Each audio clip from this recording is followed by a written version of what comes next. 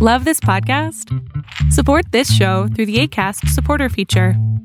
It's up to you how much you give, and there's no regular commitment. Just click the link in the show description to support now. This is Paige, the co-host of Giggly Squad, and I want to tell you about a company that I've been loving, Olive & June. Olive & June gives you everything that you need for a salon-quality manicure in one box. And if you break it down, it really comes out to $2 a manicure, which is absolutely insane. It's also so easy to get salon-worthy nails at home with Olive & June. The difference between how your nails used to look when you did them yourself and now with the Mani system is a complete game changer. The best thing about Olive & June, too, is it's a quick dry. Dries in about 1 minute, lasts for 5 days, and full coverage in up to 1 to 2 coats. Visit oliveandjune.com/perfectmani20 for 20% off your first system. That's oliveandjune.com/perfectmani20 for 20% off your first system. Here's a cool fact. A crocodile can't stick out its tongue. Another cool fact, you can get short-term health insurance for a month or just under a year in some states. United Healthcare short-term insurance plans are designed for people who are between jobs, coming off their parents' plan, or turning a side hustle into a full-time gig. Underwritten by Golden Rule Insurance Company, they offer flexible, budget-friendly coverage with access to a nationwide network of doctors and hospitals. Get more cool facts about United Healthcare short-term plans at uh1.com. There's never been a faster or easier way to start your weight loss journey than with PlushCare. PlushCare accepts most insurance plans and gives you online access to board-certified physicians who can prescribe FDA-approved weight loss medications like Wegovy and Zepbound for those who qualify. Take charge of your health and speak with a board-certified physician about a weight loss plan that's right for you. Get started today at plushcare.com/weight-loss. That's plushcare.com/weight-loss. plushcare.com/weight-loss. Rusty Quill presents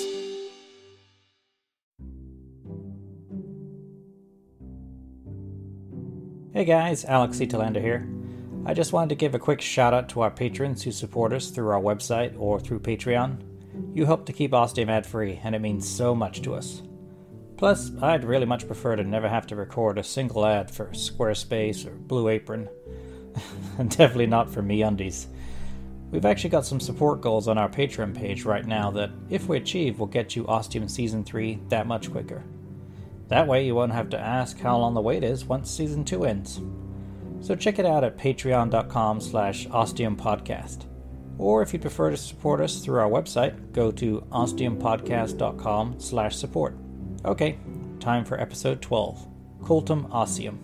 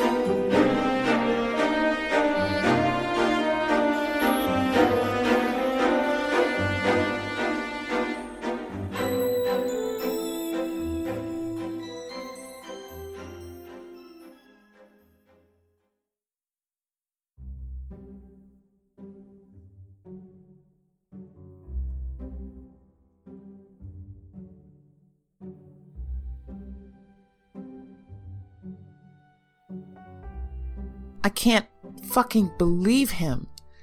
Goddamn Jake. God damn it, Jake. He told that guy about Ostium. Everything. What the fuck? Then he told him where the hell it is. And he fucking found it. He even talked about how there's fucking music written to his recordings now. And even goddamn merchandise. Unfucking believable. Fortunately, because of the whole untethering thing, it's a different Ostium. Somehow. I don't really get that. At least not now. Not at the moment. But it works in this case. For now. I just don't get what possessed his tiny little mind Okay, Monica. Let's keep it together here. Let's get something out of this. Make some fucking catharsis happen. I need it after today. Okay, so, dear diary, I'm talking to you and recording it because I need a saner voice to talk to and listen to. So Jake's probably going to spin it as something we discussed and came to a consensus on, but I pretty much just told his ass how it's going to be. What with Ossium being somehow linked with Jake, which I still totally don't get. But every door we go through, there's just more proof. It can't be denied. So from now on, I said Jake can do what the fuck he wants with his recordings going over our daily trips through the doors. It's all tied to him, and he's the one who always seems to know way too much about what's going on, while little old me is left in the dark. Yeah, right. I don't know everything. Not at all. But I know some things. Some very important things. So I told Jake he can just go ahead and do his thing. We don't need to take turns like he suggested, even though it was kind of nice of him to offer. He can use his big fancy vocab and go wild. I said I wouldn't be doing any recordings. And here I am, doing a recording. But that's because I got a reason. That catharsis thing. In Ostium, I've only got one other guy to talk to, and I can't really trust him anymore. Not with what I know. But I still gotta bounce ideas off of someone, or something. Somehow. So I'll do these recordings when Jake's not around, or sleeping like he is now. I need to do these recordings because I can't lose my shit. Not over Jake, and not in front of Jake, because he's the fucking key to all of this. It's why I made up that whole recording originally. I need to show I'm together in front of him, because without him, I can't get through those doors. Not on my own. And I need to find Steve. I know he's alive. I know he's still out there, somewhere, on the other side of one of those doors. I heard him, his voice. He said my name. He knows I'm here looking for him. So he knows he's got to do whatever he needs to keep going, to stay alive, so I can find him and get him back. I know I can do it. And I know he knows I can do it. I gotta believe in myself. Another reason I need these recordings. For me. Jake's never gonna hear them. No one else is. Well, maybe Steve. One day. When I eventually find him, I might let him hear what I went through. How I never gave up. It's important for me to... No. What is that? Is that Jake? No. Is he still asleep? Please stop. I think he's having a nightmare. No. I guess I better go rescue his ass yet again. No. So he still thinks I'm on his side. Please stop.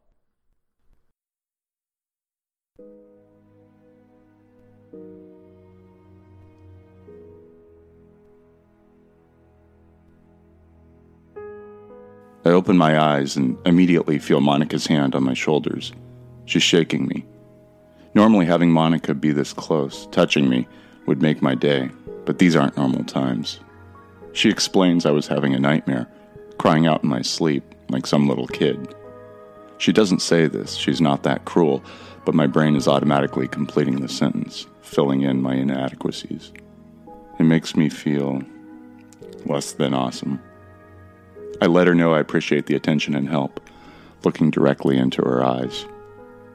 I haven't forgotten that kiss and won't be anytime soon. She goes into the kitchen to make some tea and prepare some breakfast, telling me from afar that I'd been mumbling about tsunamis and Ebola. Seeing those clones and what was on those screens has done a number on me. It's done a number on her, too. She's actually surprised it's not me waking her up in the middle of a nightmare. It makes me smile, but inside, I know this is just something said to placate my nerves. And it's working. A little bit. But those weren't clones of Monica. I was the intended viewer of those screens. I was the focus of that whole door. That Ostium had created. For me. After a wholesome breakfast, we're in the map room, staring at that woodwork of art. I still can't really believe there was a crack in it just yesterday, right down the middle, as if someone had taken a giant serrated axe to it a few times.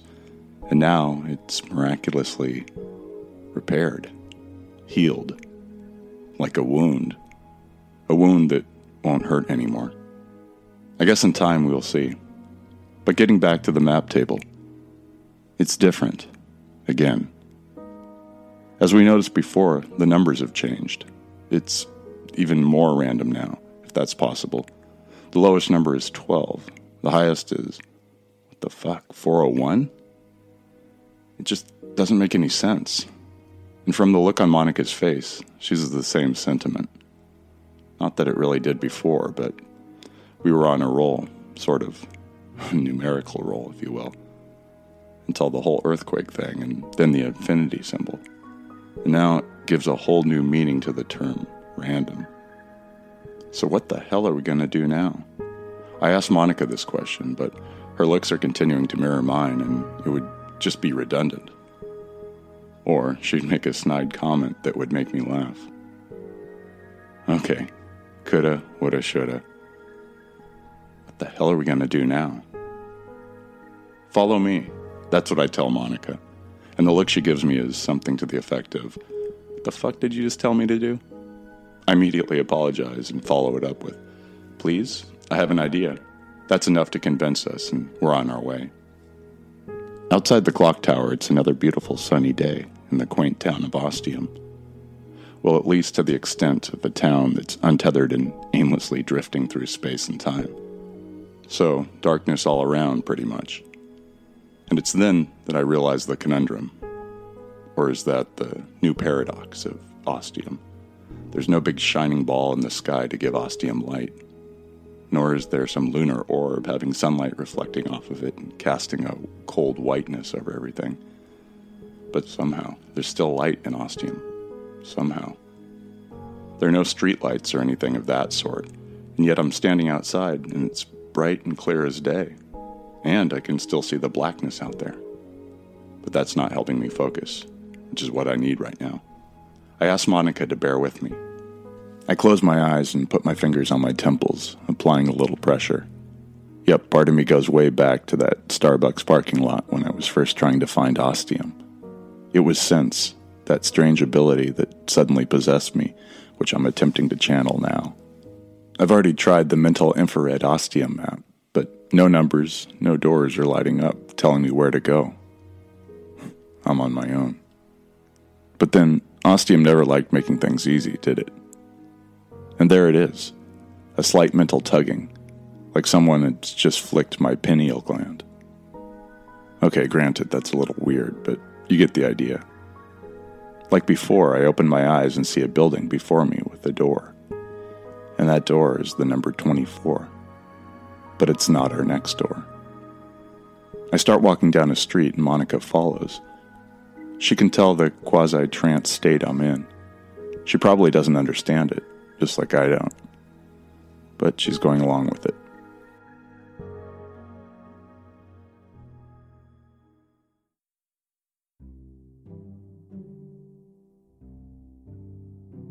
A quick tangent here.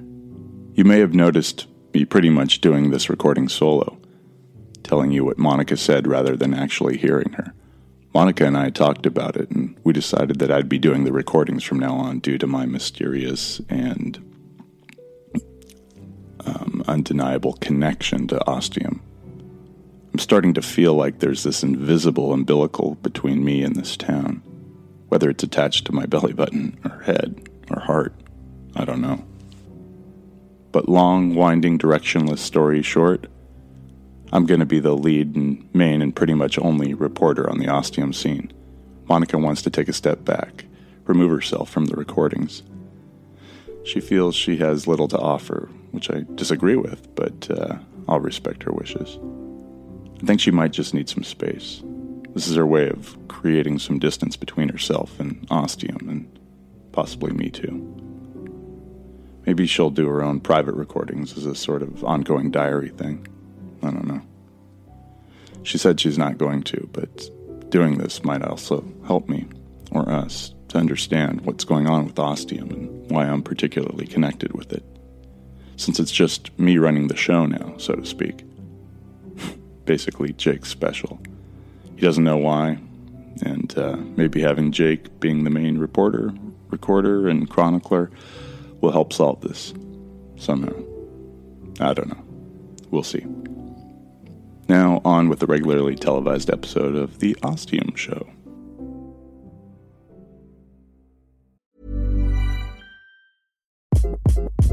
Hi, this is Craig Robinson from Ways to Win, and support for this podcast comes from Invesco QQQ. Invesco QQQ is proud to sponsor this episode, and even prouder to provide access to innovation for the last 25 years. Basketball has had innovations over the years, too. We're seeing the game played in new ways every day.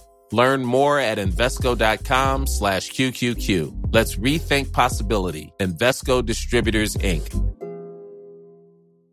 A lot can happen in 3 years, like a chatbot may be your new best friend. But what won't change? Needing health insurance. United Healthcare Tri-Term Medical Plans, underwritten by Golden Rule Insurance Company, offer flexible, budget-friendly coverage that lasts nearly 3 years in some states. Learn more at UH1.com. This is Paige, the co-host of Giggly Squad, and I want to tell you about a company that I've been loving, Olive & June. Olive & June gives you everything that you need for a salon-quality manicure in one box. And if you break it down, it really comes out to $2 a manicure, which is absolutely insane. It's also so easy to get salon-worthy nails at home with Olive & June. The difference between how your nails used to look when you did them yourself and now with the Mani system is a complete game changer. The best thing about Olive & June, too, is it's a quick dry. Dries in about 1 minute, lasts for 5 days, and full coverage in up to 1 to 2 coats. Visit oliveandjune.com/perfectmani20 for 20% off your first system. That's oliveandjune.com/perfectmani20 for 20% off your first system.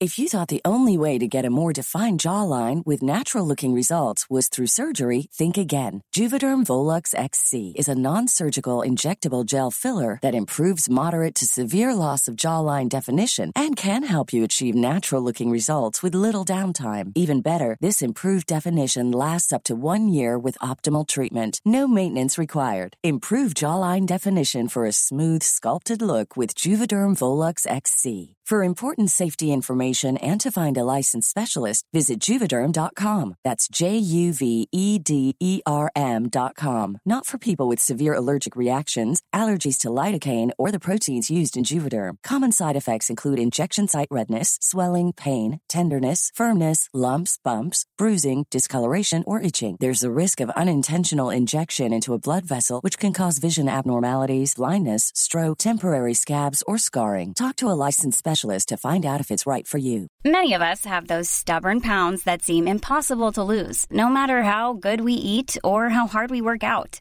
My solution is PlushCare. PlushCare is a leading telehealth provider with doctors who are there for you day and night to partner with you in your weight loss journey. They can prescribe FDA-approved weight loss medications like Wegovy and Zepbound for those who qualify. Plus, they accept most insurance plans. To get started, visit plushcare.com/weightloss. That's plushcare.com/weightloss.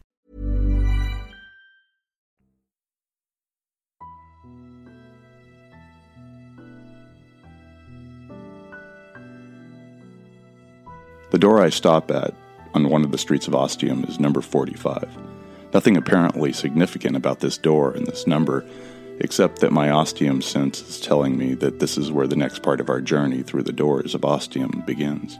I tell Monica this, and she nods. I then say, "Ladies first." No fucking way. I laugh and turn the handle and push open the door and step into darkness, like always. It stays dark for a while, and just when I start to wonder if I've gone blind, light starts to filter in as my eyes acclimate to the enclosed space. We're surrounded by rock, on all sides it seems.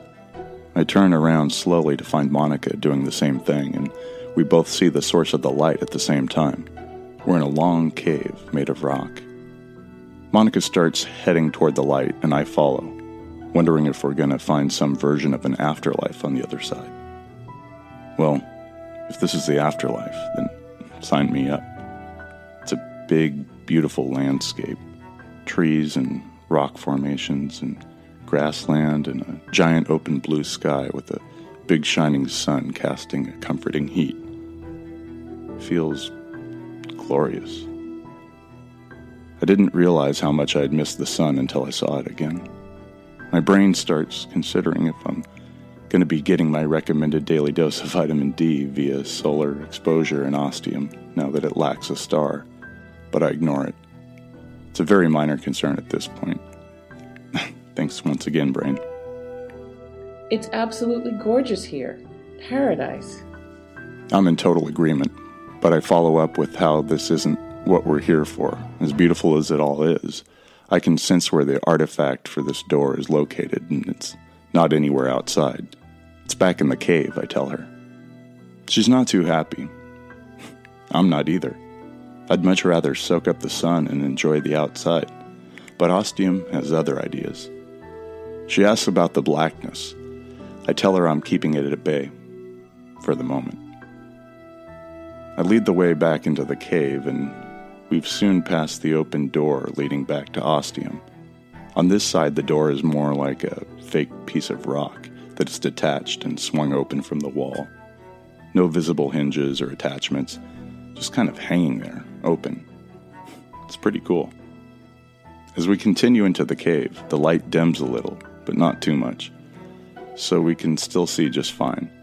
That initial darkness was more about our eyes getting used to this lower light environment. I look around, searching for any items, any artifacts, trying to get a sense of what this place is, why we're here, and what significance it has with me. I'm coming through this door and into this place with a whole new paradigm this time, if you will. I know it's going to have something to do with Ossium and with me. I know there's going to be a connection, and it changes my whole approach. It's kind of like when archaeologists and paleontologists and anthropologists are doing their thing, digging up old bones and whatnot. Of course, if you're digging up a bone, chances are it's pretty old, unless it's something your dog buried a few hours ago. But anyway, when scientists start digging in the ground, everything's striated, meaning it's all about layers, and the deeper you dig, the older the stuff gets. So at certain levels, archaeologists expect to find fossils and artifacts from a specific period or a range of time. Where was I going with this?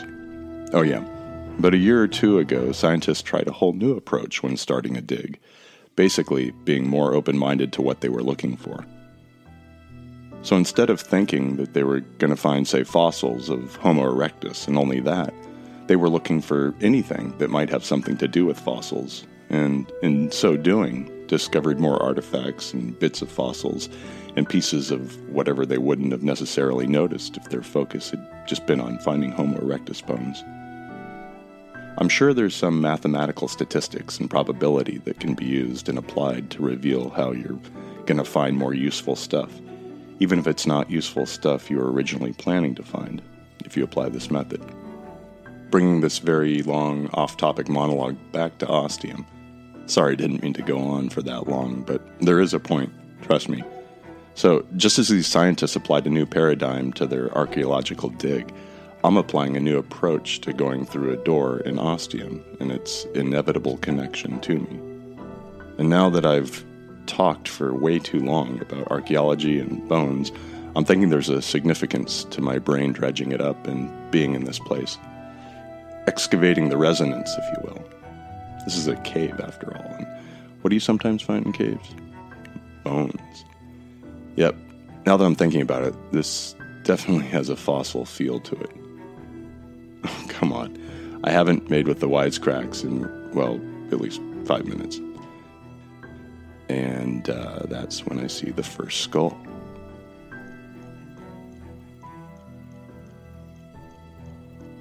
It's like it's staring right at me. Well, I guess it technically is. And if it still had eyes and muscles and skin and a face, the person would probably be looking at me and have some sort of reaction. But it's bone white, obviously, and long dead. I hold out my arm to stop Monica, and she soon sees what my gaze is fixed upon. The cave tunnel is opened up into a sort of alcove. It's hard to see anything, but I just get the sense of more space now. Our breathing is more echoey. The skull appears to be sitting on some sort of pedestal. It seems big, almost abnormally large. I think Neanderthal. But it seems almost bigger than that. Also, I'm not exactly able to recognize a Neanderthal skull as soon as I see one. Below, it looks to be a dark hole. Monica shoots me a what the fuck look in a way that only Monica can. I shrug my shoulders. I don't know exactly what it is and what the deal is with this setup. And then in the far back of my mind, I feel a twinge of something, just like I felt when I was on Roanoke in the Mary Celeste. And this time, I'm not going to ignore it. Something is pinging with me. I've picked up on something, and it's connected with a memory of mine in some way. So, what is it? What's special about this place? There's not a lot of light in here, so I take out my phone and I turn on the flashlight. Good idea, Monica says, quickly doing the same with her phone, and soon this end of the cave is basked in an impressive amount of light. Holy shit. Monica just covers her mouth. The skull in front of us wasn't the only one. There were rows of them along the wall, each with their own intricately carved pedestal. Skulls are all different, too. Minute variations in shape and size, but all clearly human. All of a sudden, it feels like a crowded room. A crowded room of the dead.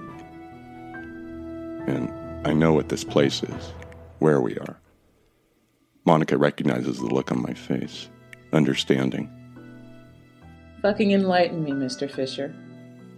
And I tell her that we are in a cave of a skull cult. The cave was discovered 5 years ago in South Africa, about 3 hours northwest of Johannesburg, by prospectors looking for potential places to mine raw materials. They started digging and then found this opening to a long cave. It was pretty much all filled in, so they notified the authorities, who notified a bunch of different people. Less than a year later, an archaeology group from Germany arrived and began excavating. The first 6 months were spent getting rid of dirt and sand and rock to clear out the cave. Some of it was attributed to the passage of time with weather, rock slides, animals, but not all of it. The archaeologists worked out for that amount of material to be inside the cave, at some point someone, or more likely a significant group of someones, chose to fill it in and hide the cave from the rest of the world. And this was before they found any bones, before they got to the skulls. After a year, they made it to the alcove that they eventually dubbed the anteroom. You'll find out why when I get to that part. That's when they found the first skull. Then the next one. And the next one. And they kept going. Eventually, the anteroom was completely excavated, and they found 45 of them. You're shitting me. No, I shit you not. There are 22 skulls on each wall. Each skull bears a unique identifying mark, a perfect hole about the size of a quarter carved into the top of the skull, perfectly round. The skulls were eventually dated to between 28,000 and 30,000 years old. They don't know how those holes were drilled into the skulls and made to look so perfect. As for the layout of the skulls, there are 4 rows on each side. The top 2 rows with 5 skulls, the bottom 2 rows with 6 skulls, done in a sort of wide pyramidal shape. Number 45 is... the one sitting above that hole. Bingo. Where does the hole lead? Let me tell you the rest of the story. The hole isn't very big, which is pretty clear. The hole obviously leads somewhere, but it took a while first for the archaeologists to decide what they were going to do, and then to get volunteers who were small enough to crawl through the hole. They sent out this hilarious request for grad students with a specific height restriction that would be required, and then they had a bunch of applications, and Then about 2/3 dropped out once they talked with archaeologists about what they were going to have to do.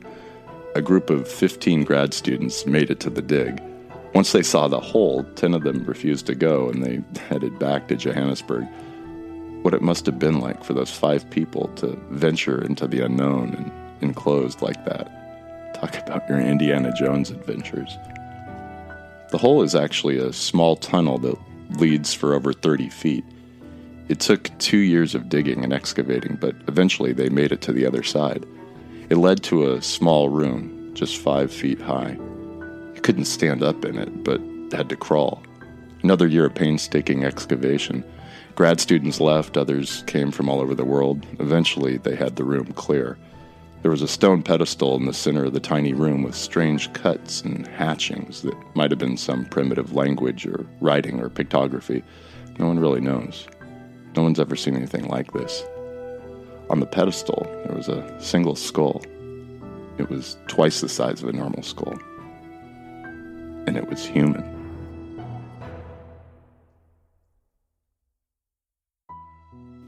They had no clue what the hell it was. At some point in your life, whether you wanted to or not, you've probably seen a horse's skull or a cow's skull, especially when you went through that hipster phase and wanted to do some interior decorating. That's about the size of this skull, but it had all the expected features of the Homo genus. No one, of course, believed it at first. Who would? It was just a handful of grad students squeezing through that very small tunnel. They took photos, which were astounding, and still disbelieved. More photos were taken. Eventually a camera was set up, as well as lighting for absolute proof.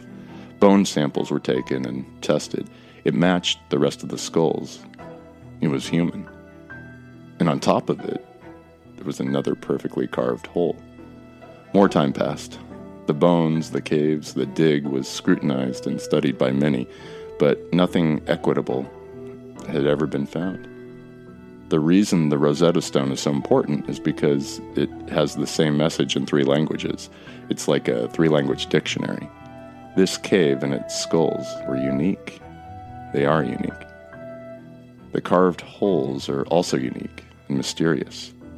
What do they mean? At the very least, they seem to imply some sort of ritualistic intent, and thus the dig and its skull inhabitants have been dubbed the Skull Cult. Not officially, more colloquially. But it caught on. Sort of. With those in the science who believed. There were plenty of naysayers who called it an aberration, outlier. Something they really didn't want to become a big deal, because it didn't really cast the well-respected and long-standing field of archaeology in a favorable light.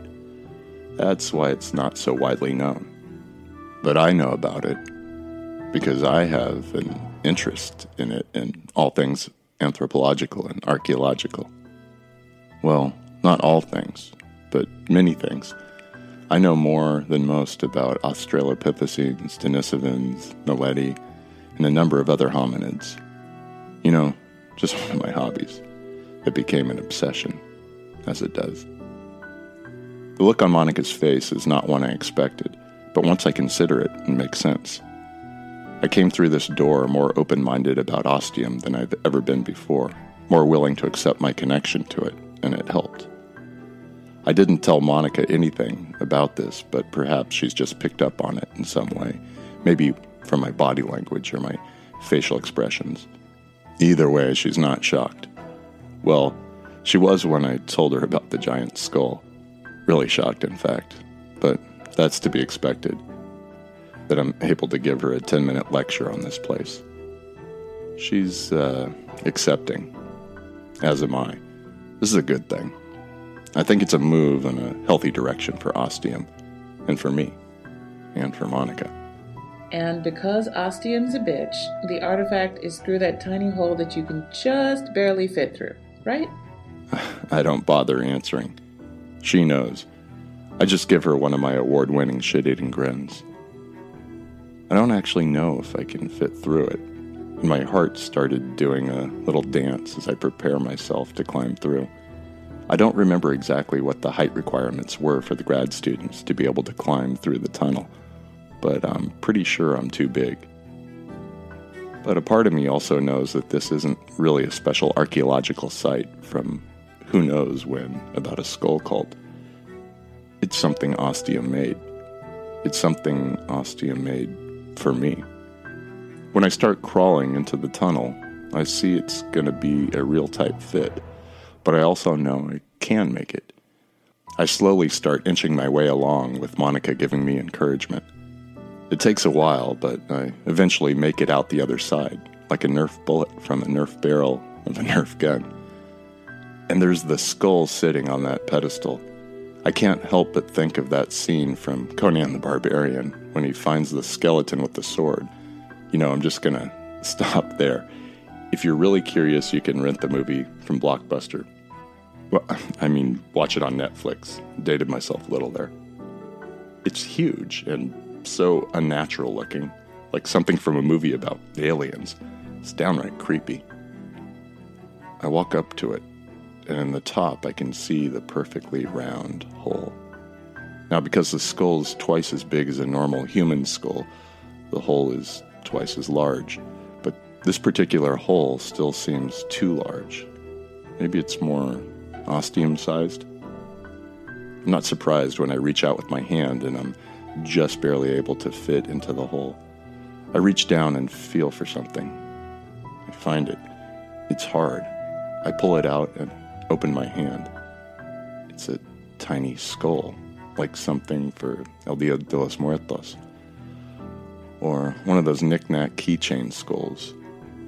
Of course, in the top of it is a tiny hole. Does this little skull have an even tinier skull within it? Does Ostium have an actual sense of humor? I shake it. There's something minuscule rattling inside. Make that many somethings, because those skulls go all the way down, baby. That's just fucking hilarious. It takes me less time to make it back through the tiny hole. I show Monica the latest edition for the map table. She's just as amused as I am. When I make it rattle, she bursts out laughing, making me laugh too. It's been a while since we both did that. Feels good. We make our way back to the door. She steps through first. I follow and stop just before passing through. I take a look back at the humble abode of the skull cult. It's still really gnarly that we came through the door and ended up here. And I'll probably never see it again. Ever. Too bad. I step through, closing the door behind me.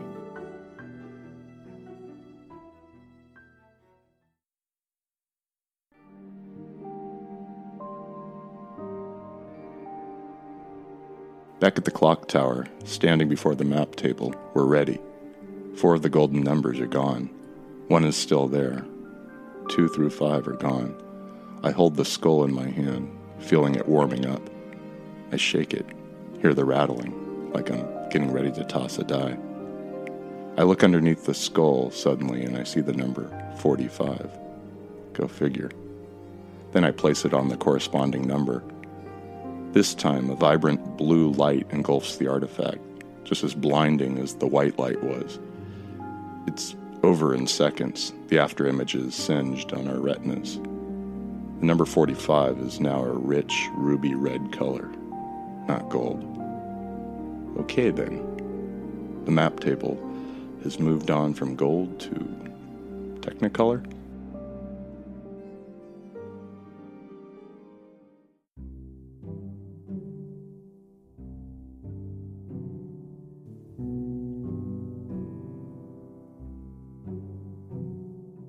This episode was written and produced by Alex E. Talander. The voice of Jake is performed by Chris Fletcher. The voice of Monica is performed by Georgia McKenzie. All the music was composed by Chris Fletcher.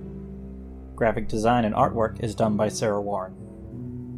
Ostium will continue to be ad-free thanks to our great and wonderful patrons who support the show through our website at ostium.com/support or through our Patreon page at patreon.com/ostiumpodcast.